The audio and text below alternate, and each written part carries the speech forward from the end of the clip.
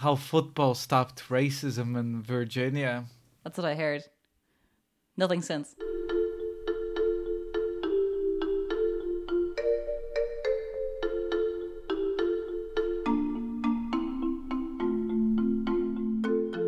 Hi, I'm Ricardo Deacon. Hi, I'm Orla McGuinness. And welcome to the Recommendation Game, a Film of the Week podcast where we take turns to pick a movie the other person hasn't seen. We watch it separately and then we meet to discuss it. Well, this week's film is a special pick, so we've both actually have seen it before. Several due times to this being together. Orla's birthday. You're listening to Dublin Digital Radio, and this week's pick is The Guardian from 2006. 100 miles off the Alaskan coast, 6 members of a Coast Guard search and rescue team embarked on a mission at the height of a Category 3 storm.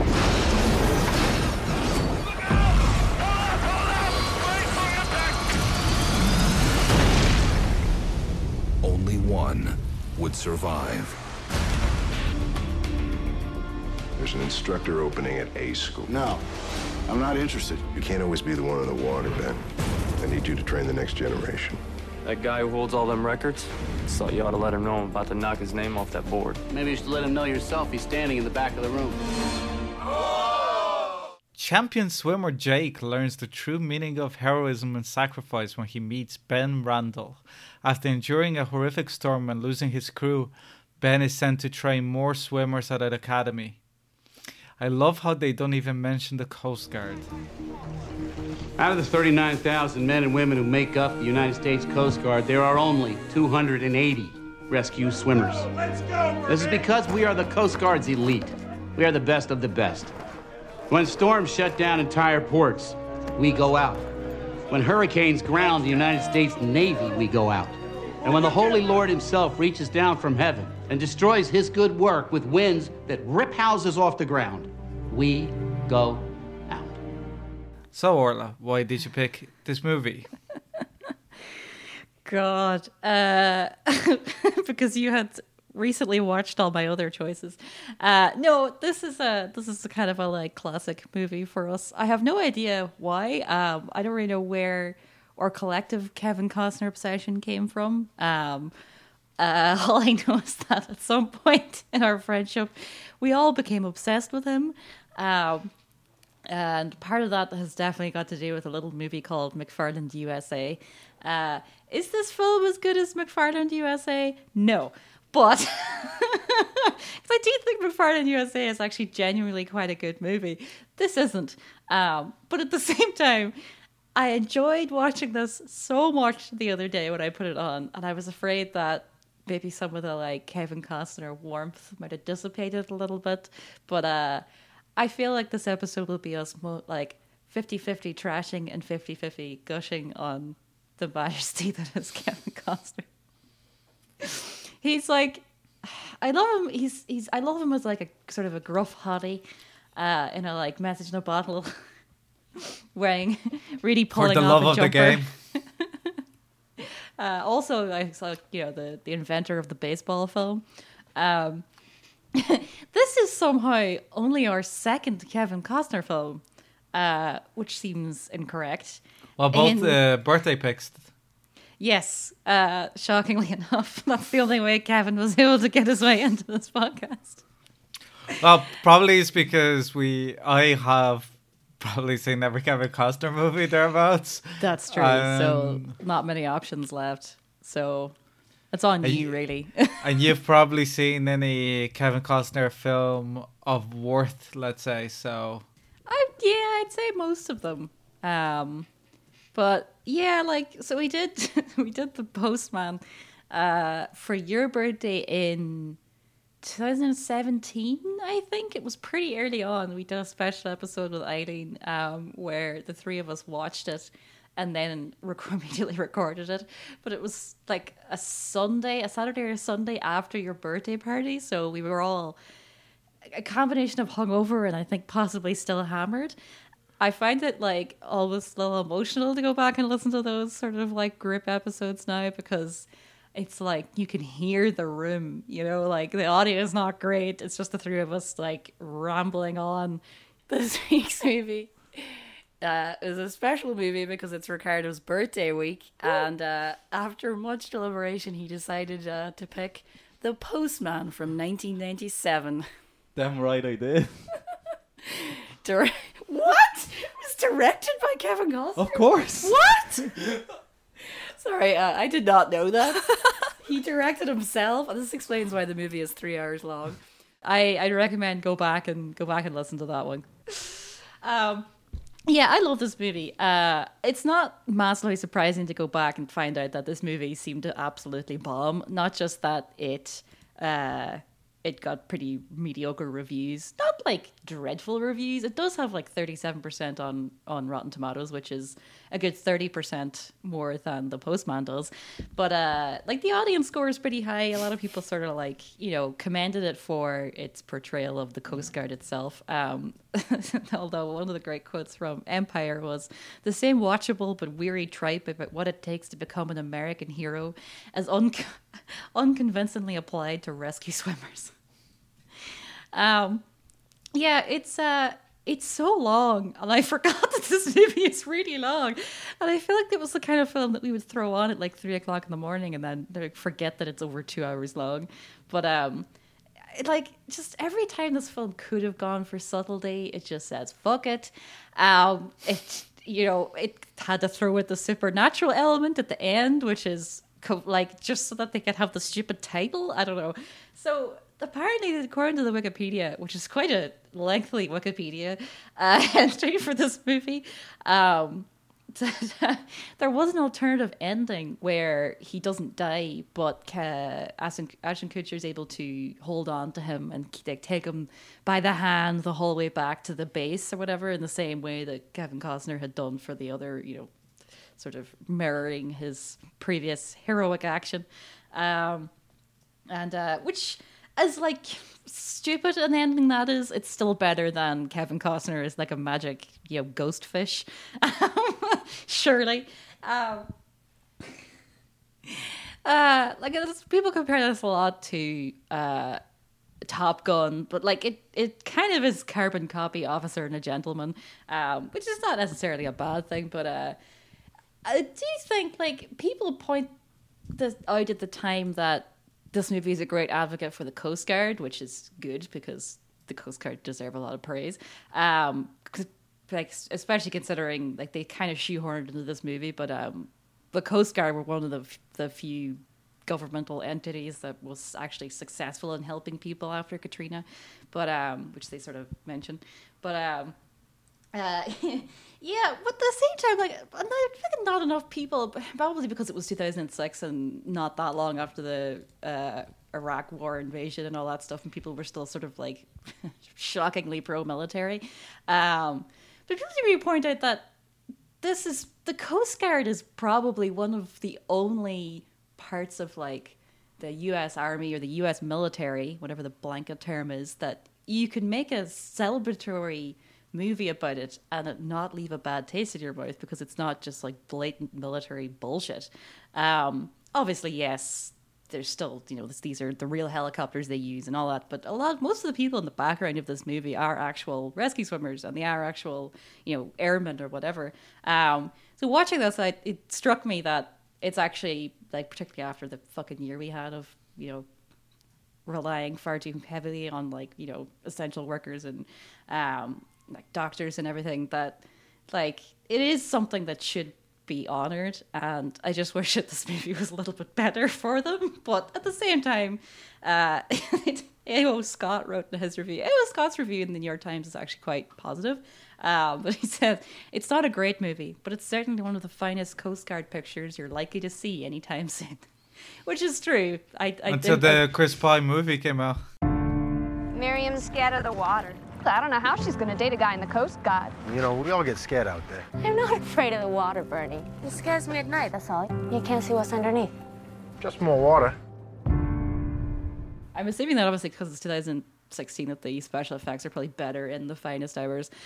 They're not very good here, but they are, you know, like, I don't think they're dreadful. I saw a lot of people really trashing the special effects, and I have to say the opening scene of this film, where the crash happens, is very traumatic. Like, I forgot that he's stuck out there with his friend in the boat for several hours while the guy slowly dies, and like it's quite traumatic. And you also missed a bit, like he actually probably swam to collect all the other dead bodies because it cuts to them attached to the boat. Yeah, he takes them home. It's like, ugh, he's just such a hero.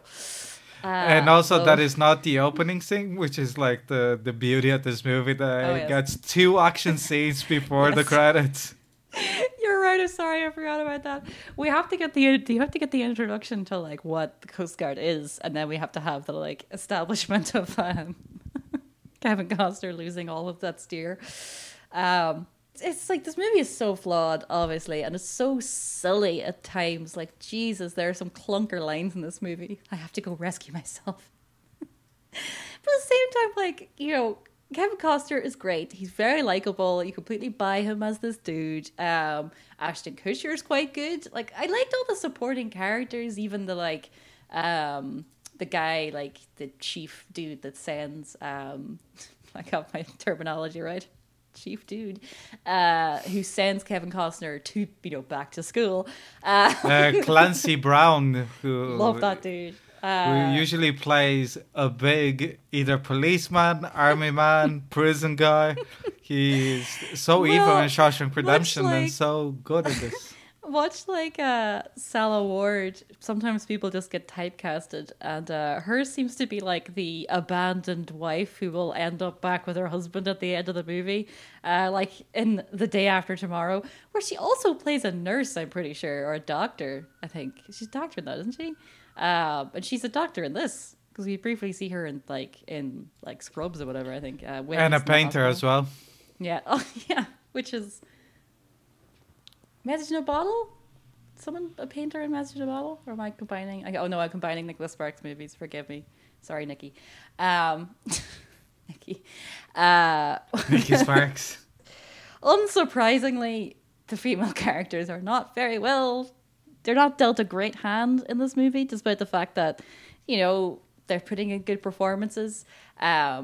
I have to say, though, like the what's her name who owns the bar, like quite like her as a character. I quite like Mags or something. Their little relationship and stuff. Like the whole world of the bar feels very real. I feel like the bits that are probably leading most into reality of that, like, you know, that bar definitely exists somewhere where, you know, this is where the Coast Guard guys go and drink, and they have this, like, you know, they've been coming for years, and like the kind of the tragedy of some of them that don't come home and that sort of stuff. But yeah, I love this movie, and I had a lot of fun watching it again. And also, just as a closing thing, the director had a kind of a weird career. He didn't make a whole lot of movies, but he did make a film called Holes in 2003, just before making this. I don't know if you see it. It's a kind of a like underrated sort of YA kids movie with Shia LaBeouf in it. It's actually really good. It's based on... I can't remember who wrote the book, but he directed that as well. I remember seeing it when I was probably around that age, and I really liked it. Yeah, without further ado, Ricardo, did you enjoy rewatching The Guardian? Well, first of all, you saying that Andrew Davis hasn't directed a lot is an insult to the oeuvre of Andrew Davis, who did Collateral Damage with Stallone in 2002. But most importantly, he did The Fugitive and Under Siege, which is also known as Die Hard on a Bow. I'm seeing a pattern. And Above the Law, I think he did as well, which is another amazing Steven Seagal movie. And Chain Reaction, which is that wonderfully silly Keanu Reeves movie, the movie that Keanu Reeves is a nuclear scientist. Which is how you could describe most Keanu Reeves movies. But yeah, like this is right down the wheelhouse of Andrew Davis, which is like big, stupid Hollywood movies with a heart Plus kind of thing. Holes in 2003. Yes, and holes, also known as plot holes, but with Shia LaBeouf. What I like about this movie is that it seems to have been written by an algorithm that has been fed screenwriting books. There's no kind of originality or anything. It's just absolutely not. Following step by step by step, exactly like what you expect is going to happen in the next scene, the next line of dialogue. You're right. And in a way, it kind of works because it becomes super relaxing in a way, because even at the first time of watching it, there was no, like, you know, like you're just expecting it to be, you know, as soon as the girl appears in the bar, and it's like, oh, can't wait for this character to be underdeveloped. Yeah, like all I thought while watching like the scenes where he's over in her house and she's clearly like, you know, doing lesson planning. Like, pay teachers more if this poor woman is like doing like lesson planning while having her like booty call with her honey. And also, it's the bit that is that kind of. Filmed at every single moment that is not plot driven. They're trying to put like really like specific character beats that is like to somehow make it more in depth, like Kevin Costner having a favorite chair, you know, and then it's like every single scene that is of any note is like, okay, what is the hobby? Oh, I like to paint. The light is so beautiful there, or whatever. It's like, get a grip. But in general, I think that the perfect encapsulation of this movie is the scene just after Costner releases Ashton Kutcher's hands and he falls into the ocean. The scene is like up to the moment fairly well done and well paced and stuff, and then it becomes hilarious as Ashton Kutcher starts screaming Kevin Costner's name, but it's not his name, it's his rank. He starts screaming senior. Look, he just says senior, which sounds like senor, so it's like a Mexican has fallen into the water.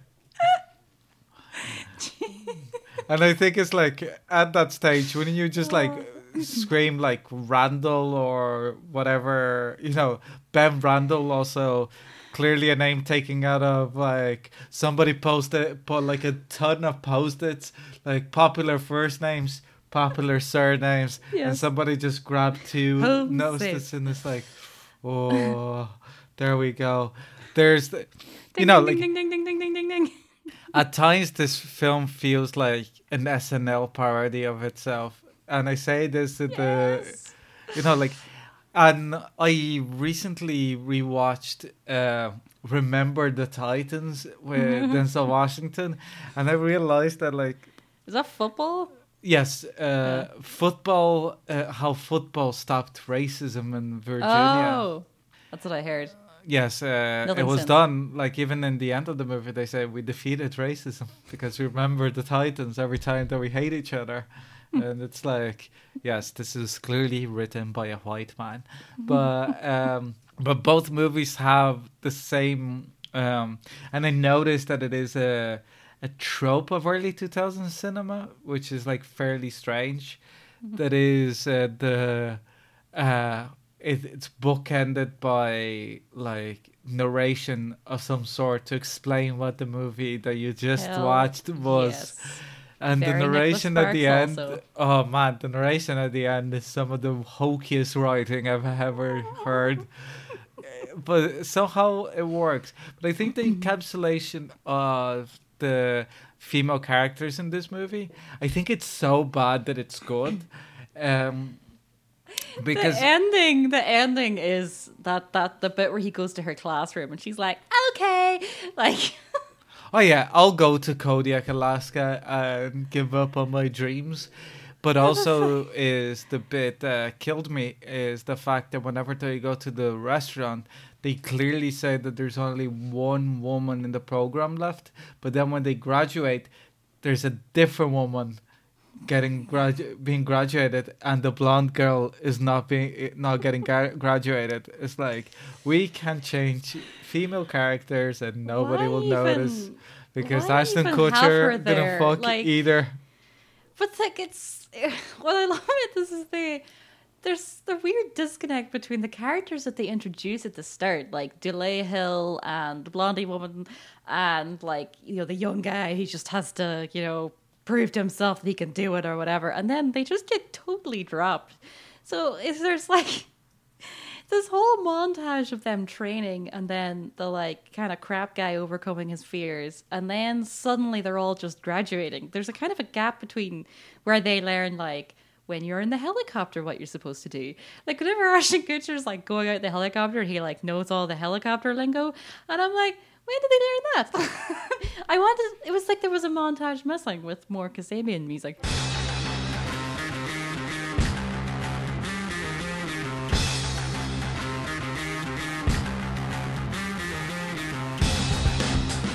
It's a strangely upbeat remake of Full Metal Jacket. Like, he basically tortures them at the start, and they're all like, hey, Senior Chief, I don't know. And he's like, this is what the real world is like. And they're like, oh, okay, actually, you know what? That's fine. Carry on. Bring them as close to the hypodermic state as you need to. Neil McDonough is playing the Neil McDonough character. Like, you know, fucking your man Clancy Brown is playing the Clancy Brown character. Even Ashton Kutcher is like that type of role early 2000s when they were trying to make Ashton Kutcher, I think. And then it's the strange thing also that is like back in the day that is like pre-peak TV, that you have somebody like Dule Hill that has like was Emmy nominated by this stage, but it's like, oh, you just have to like dip your toes in the water of cinema. You can't go too far, you know, get like a barely speaking role in this movie, you know. It's just such a waste. It's like, I wanted more at the Academy, not less. Yeah, like the Academy, it's both a military propaganda movie a la Top Gun or like Full Metal Jacket or so many other examples, but also it's like half a sports movie somehow. Like, it's a very strange mix. Yes. I think that this movie also reminds me of the Tom Cruise film America Made, because it's very rare for a film to have as many montages as this. With terrible slow motion. What is going on? Well, like, I do appreciate the amount of slow motion in scenes that you can tell that they're worried that you didn't get the fucking point. So it's just like Kevin Costner turning to look at somebody sadly, and then they put it in like really fucking slow motion, but clearly not shot in slow motion, so it looks like garbage. It's just jottery. Like, those are the bits where the 2006-ness of it are very, very strong. Like, because even they think the effects and stuff, and when he's on the boat and all that, that's shot relatively well. But a lot of that, it's like it just turns into an army recruitment video in the middle. It's like, yeah, training. No. Yeah, shot like in a mini DV camera or something. Yeah, it's like the quality dips. Like, it goes off a cliff for about like a minute and a half, and then sort of comes back. Yeah, it's like in The Hobbit whenever the fucking GoPros come out. Jesus Christ. This movie also, like what you were saying about the special effects, I think that like if you compare it to something that at the time was bigger budget, The Perfect Storm, I think the special effects have aged a little bit better purely because of the decision to shoot a lot like top down. So they don't have to fill like the horizon as much with the CGI. So it's just like maybe enhanced rain effects or something, but it's like pointing down on the fucking water tank with fake waves. So like it gets away with a lot more. I think the special effects that are like wide shots are not extremely well done, but for 2006 it would have been like top of the range kind of thing. I do have a soft spot for this movie as well because of I used to watch Deadliest Catch on Discovery Channel about crab fishermen in the Bering Sea, and just the like coldness of it all, and the Alaska of it all, and the loneliness of it all. I don't know, like it reminded me of like being 16 and just watching garbage on Discovery Channel, you know. Yes, I loved it. It is no McFarland USA. No. Well, like Few things are. And I also have to take credit for your love of Kevin Costner because it is. I grew up watching Kevin Costner movies. You could argue that Kevin Costner has been more of a father than my own father has been to me, and I think that that is very sad, but also kind of beautiful. Yes, it's I used to have like, you know, the hits, you know, like Silverado, Dances with Wolves, Field of Dreams, all his sports movies, including the terrible fucking baseball movie that we watched, Sam Raimi somehow fucking directed, For the Love of the Game. Like, yes, and the weirdly lauded fucking Bull Durham, which... This movie, like The Guardian in particular, it has... it's weird because it seems very 2006, but also very 1950s. That is like back in the day, whenever like it wasn't a screenwriter came up with an idea for a script, and then they pitch it to a producer, and then the movie's made. This reeks of a producer going, let's make a movie about the Coast Guard, or even more like a Coast Guard person approaching a producer and going, we'll give you money. I have the story for you. Not even like a story, just going like, we want you to make a movie about the Coast Guard. And then like the writer goes off to Kodiak to do like interviewing. And then he finds out from like 300 people, 300 really interesting stories. And then decides that every one of those stories are about one guy. You know, like, that is, you know what I mean? It's like... You know, like the fighting Seabees with John Wayne, that it's like that the characters end up on every single like moment of importance of the Seabees during World War II. Somehow that character is there because it's like... He's Forrest Gump. Yes, exactly. But at least like Forrest Gump, I don't know, like it's... At least Forrest Gump what? Go on. No, like I don't think...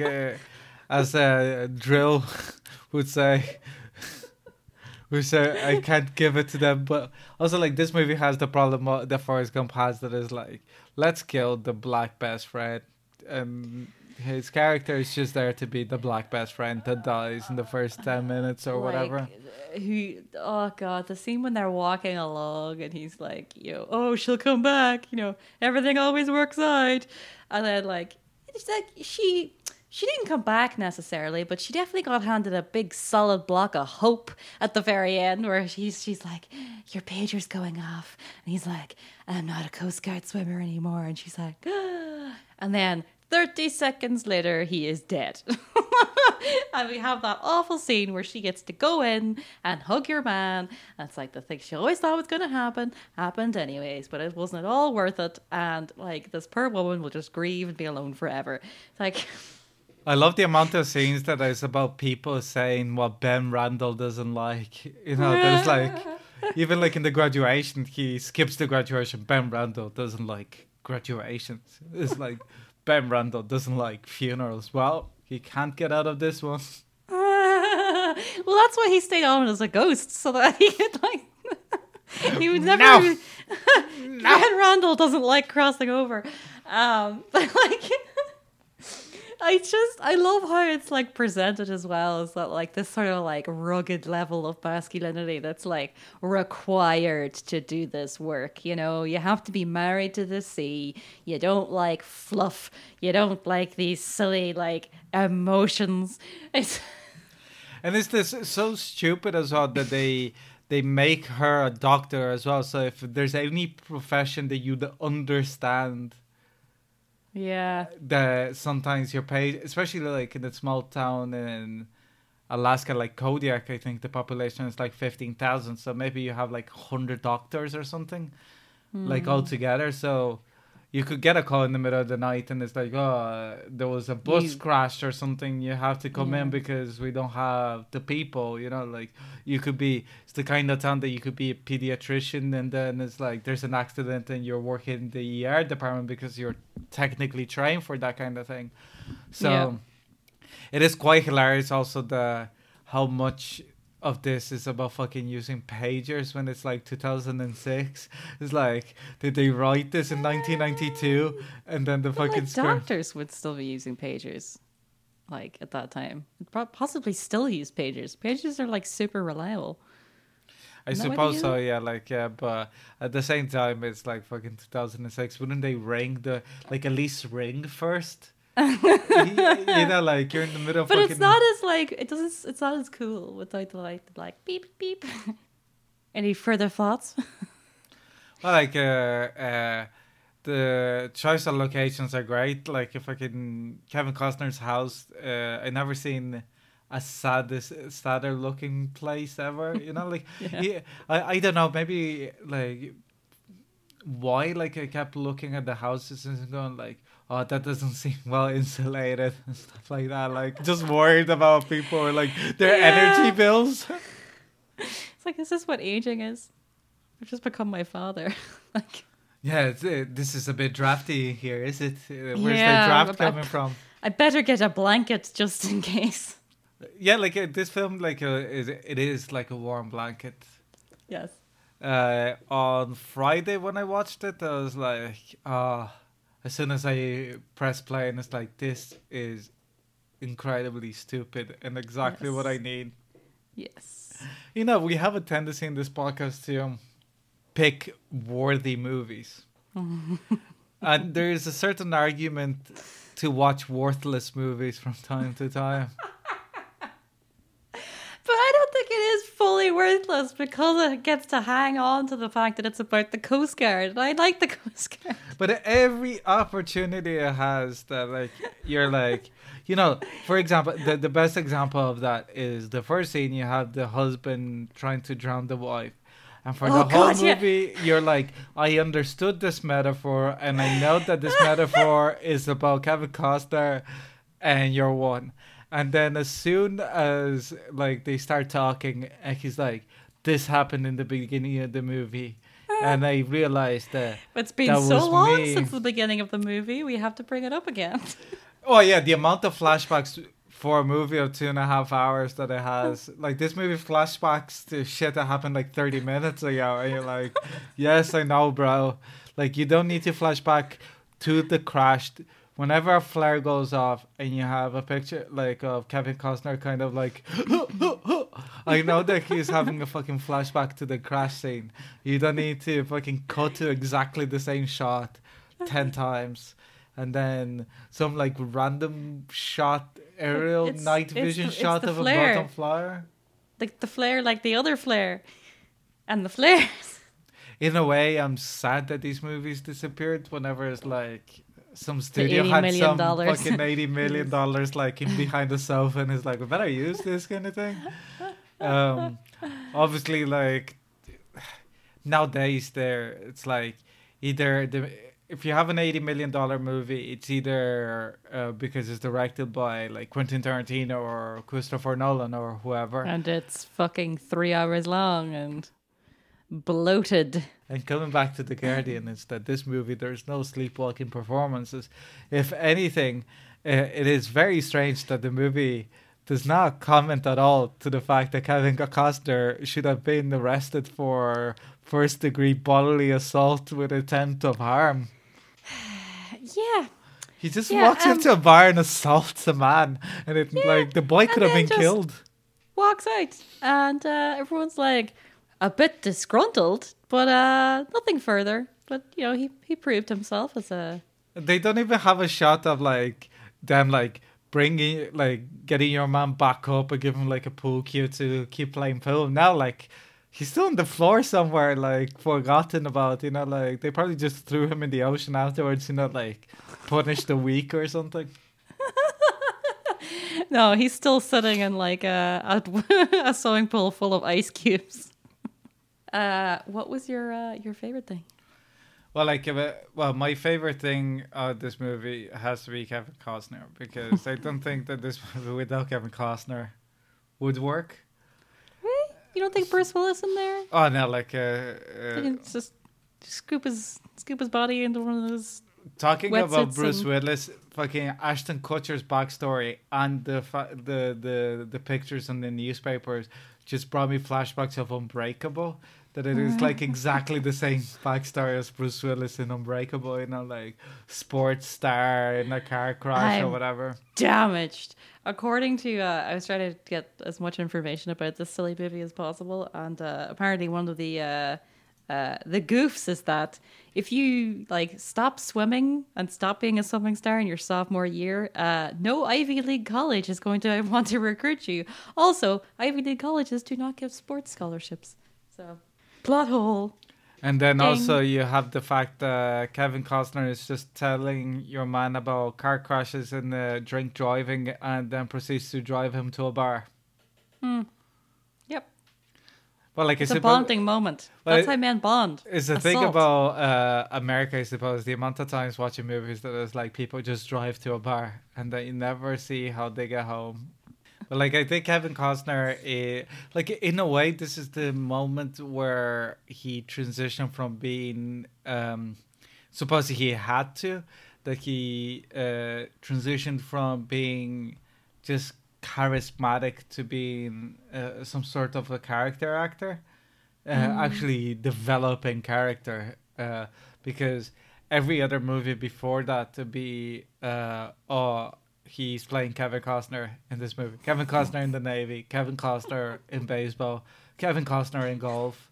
Kevin Costner in the sea. And then every time that he tries to do something different and actually needed to act like in The Postman or in Waterworld, it is very, very miserable. Like... Especially because he'd be trying to do like anti-hero characters because he didn't know how to like be in the middle, like because this movie is nearly like a hagiography of Ben Randall, like that he stands in for like everybody that has died in the Coast Guard. But like I think his performance just threads the needle of being like cheesy enough but believable enough to be like, is the movie around him that is like fake or whatever, like he's the straight guy kind of thing, The second thing that I love about this movie, I suppose, is how they make you believe that like a boat fucking sinks every minute in the Bering Sea. It's like, like that they do mention that there's like about 32,000 people that work for the Coast Guard, that there's only 280 swimmers in the Coast Guard. And I'm like, okay, that's fine. But like if so many boats are fucking sinking off the Bering Sea, you should have a few more fucking than two lads. That like one guy doesn't make it, then you don't have a fucking crew for the next helicopter. They're like the commander of the base and like a 56-year-old man. Yeah, 56-year-old man who cowers at the sight of flares because you didn't make him get guys like. And I did quite laugh about the moment whenever like Ashton Kutcher frees the captain of the ship and your man proceeds to immediately die by smashing his head into like a wall or something. And then they just leave him behind because it's the movie teaching you the moment that it is more important to save the ones you can. Yeah, and leave the other behind. But then whenever they're like coming back up, they start quipping. Like Marvel style quipping is like, oh, so old timer, you came back or whatever. And I'm like, a man just died. I'm glad that they, like, other lesser movies would have had Kevin Costner's wife cheating with somebody or finding a new boyfriend or something. And I'm glad that instead they just gave her no backstory except painting. into nursing. Yeah, but like at least it's like a storyline that actually makes sense rather than like the completely shoehorn romance between Ashton Kutcher and Teacher. Oh God, yes, Teacher. What's her name? What's funny is that he stands her up, and then they don't see her again, or he doesn't see her again, and then she goes to his graduation, and then at the end, he turns up. I'm assuming months later. And then she's cool with it. It's like, why make a big deal of it, of this character being like, you know, I don't want anything serious, etc., etc., you know, watch yourself, Richard Gere. And then, like, at the very end, just like throw it all away for romantically satisfying. It's like, yeah, but Kevin Costner, yes, this is the best thing in this movie, I think. And then everything is secondary. For one, I wouldn't have watched it if it wasn't with Kevin Costner, so... Agreed. What about you? Oh, it's Kevin. It is. And despite the fact that this is another movie that Kevin Costner's attached to, where the actual like message behind it is, you know, in there somewhere, but ends up getting lost in it being a trashy movie, much like The Postman. But then again, he had a lot more of the blame can be attributed to him in The Postman because he also directed it. So at least here he's just being like steered in the right direction.